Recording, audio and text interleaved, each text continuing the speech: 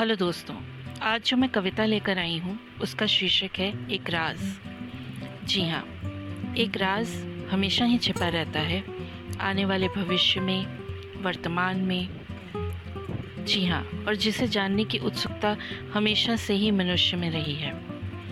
तो मैं क्या सोचती हूँ राज के बारे में, इस राज को आज आपके सामने शेयर करना चाहती हूँ। तो कविता है एक राज। कविता कुछ इस तरह है। कहते हैं एक राज छुपा है खामोशी में, हर बात कही है खामोशी ने।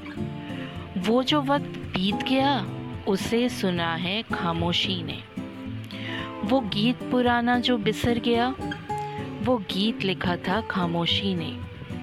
इतिहास को करीब से देखा होगा शायद खामोशी ने, क्योंकि जिनकी कोई औकात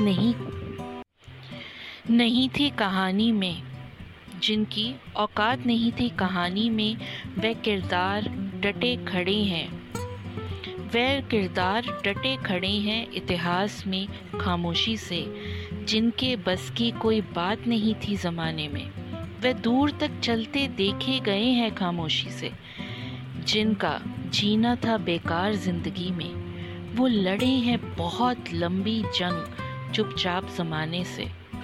जिनके टूटे होंगे इन सब में शीशे से सपने हजार, उन्होंने आज भी पलकों पर, जी हाँ, उन्होंने आज भी पलकों पर उठाए हुए हैं कांच खामोशी से।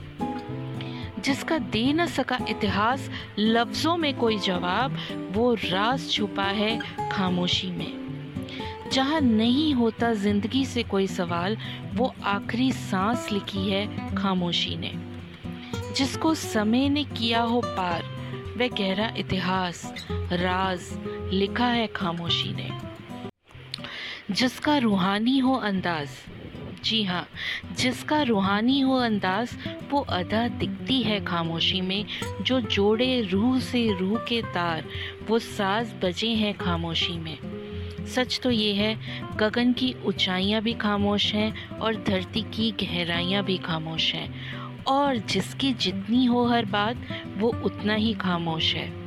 जिसकी सब्र की हो जाए औकात, जिन्होंने वक्त को दी हो मात, वह उतने ही खामोश हैं। जी हाँ, ये एक राज है जो छुपा है खामोशी में। उम्मीद करती हूँ आपको ये कविता अच्छी लगी होगी। धन्यवाद।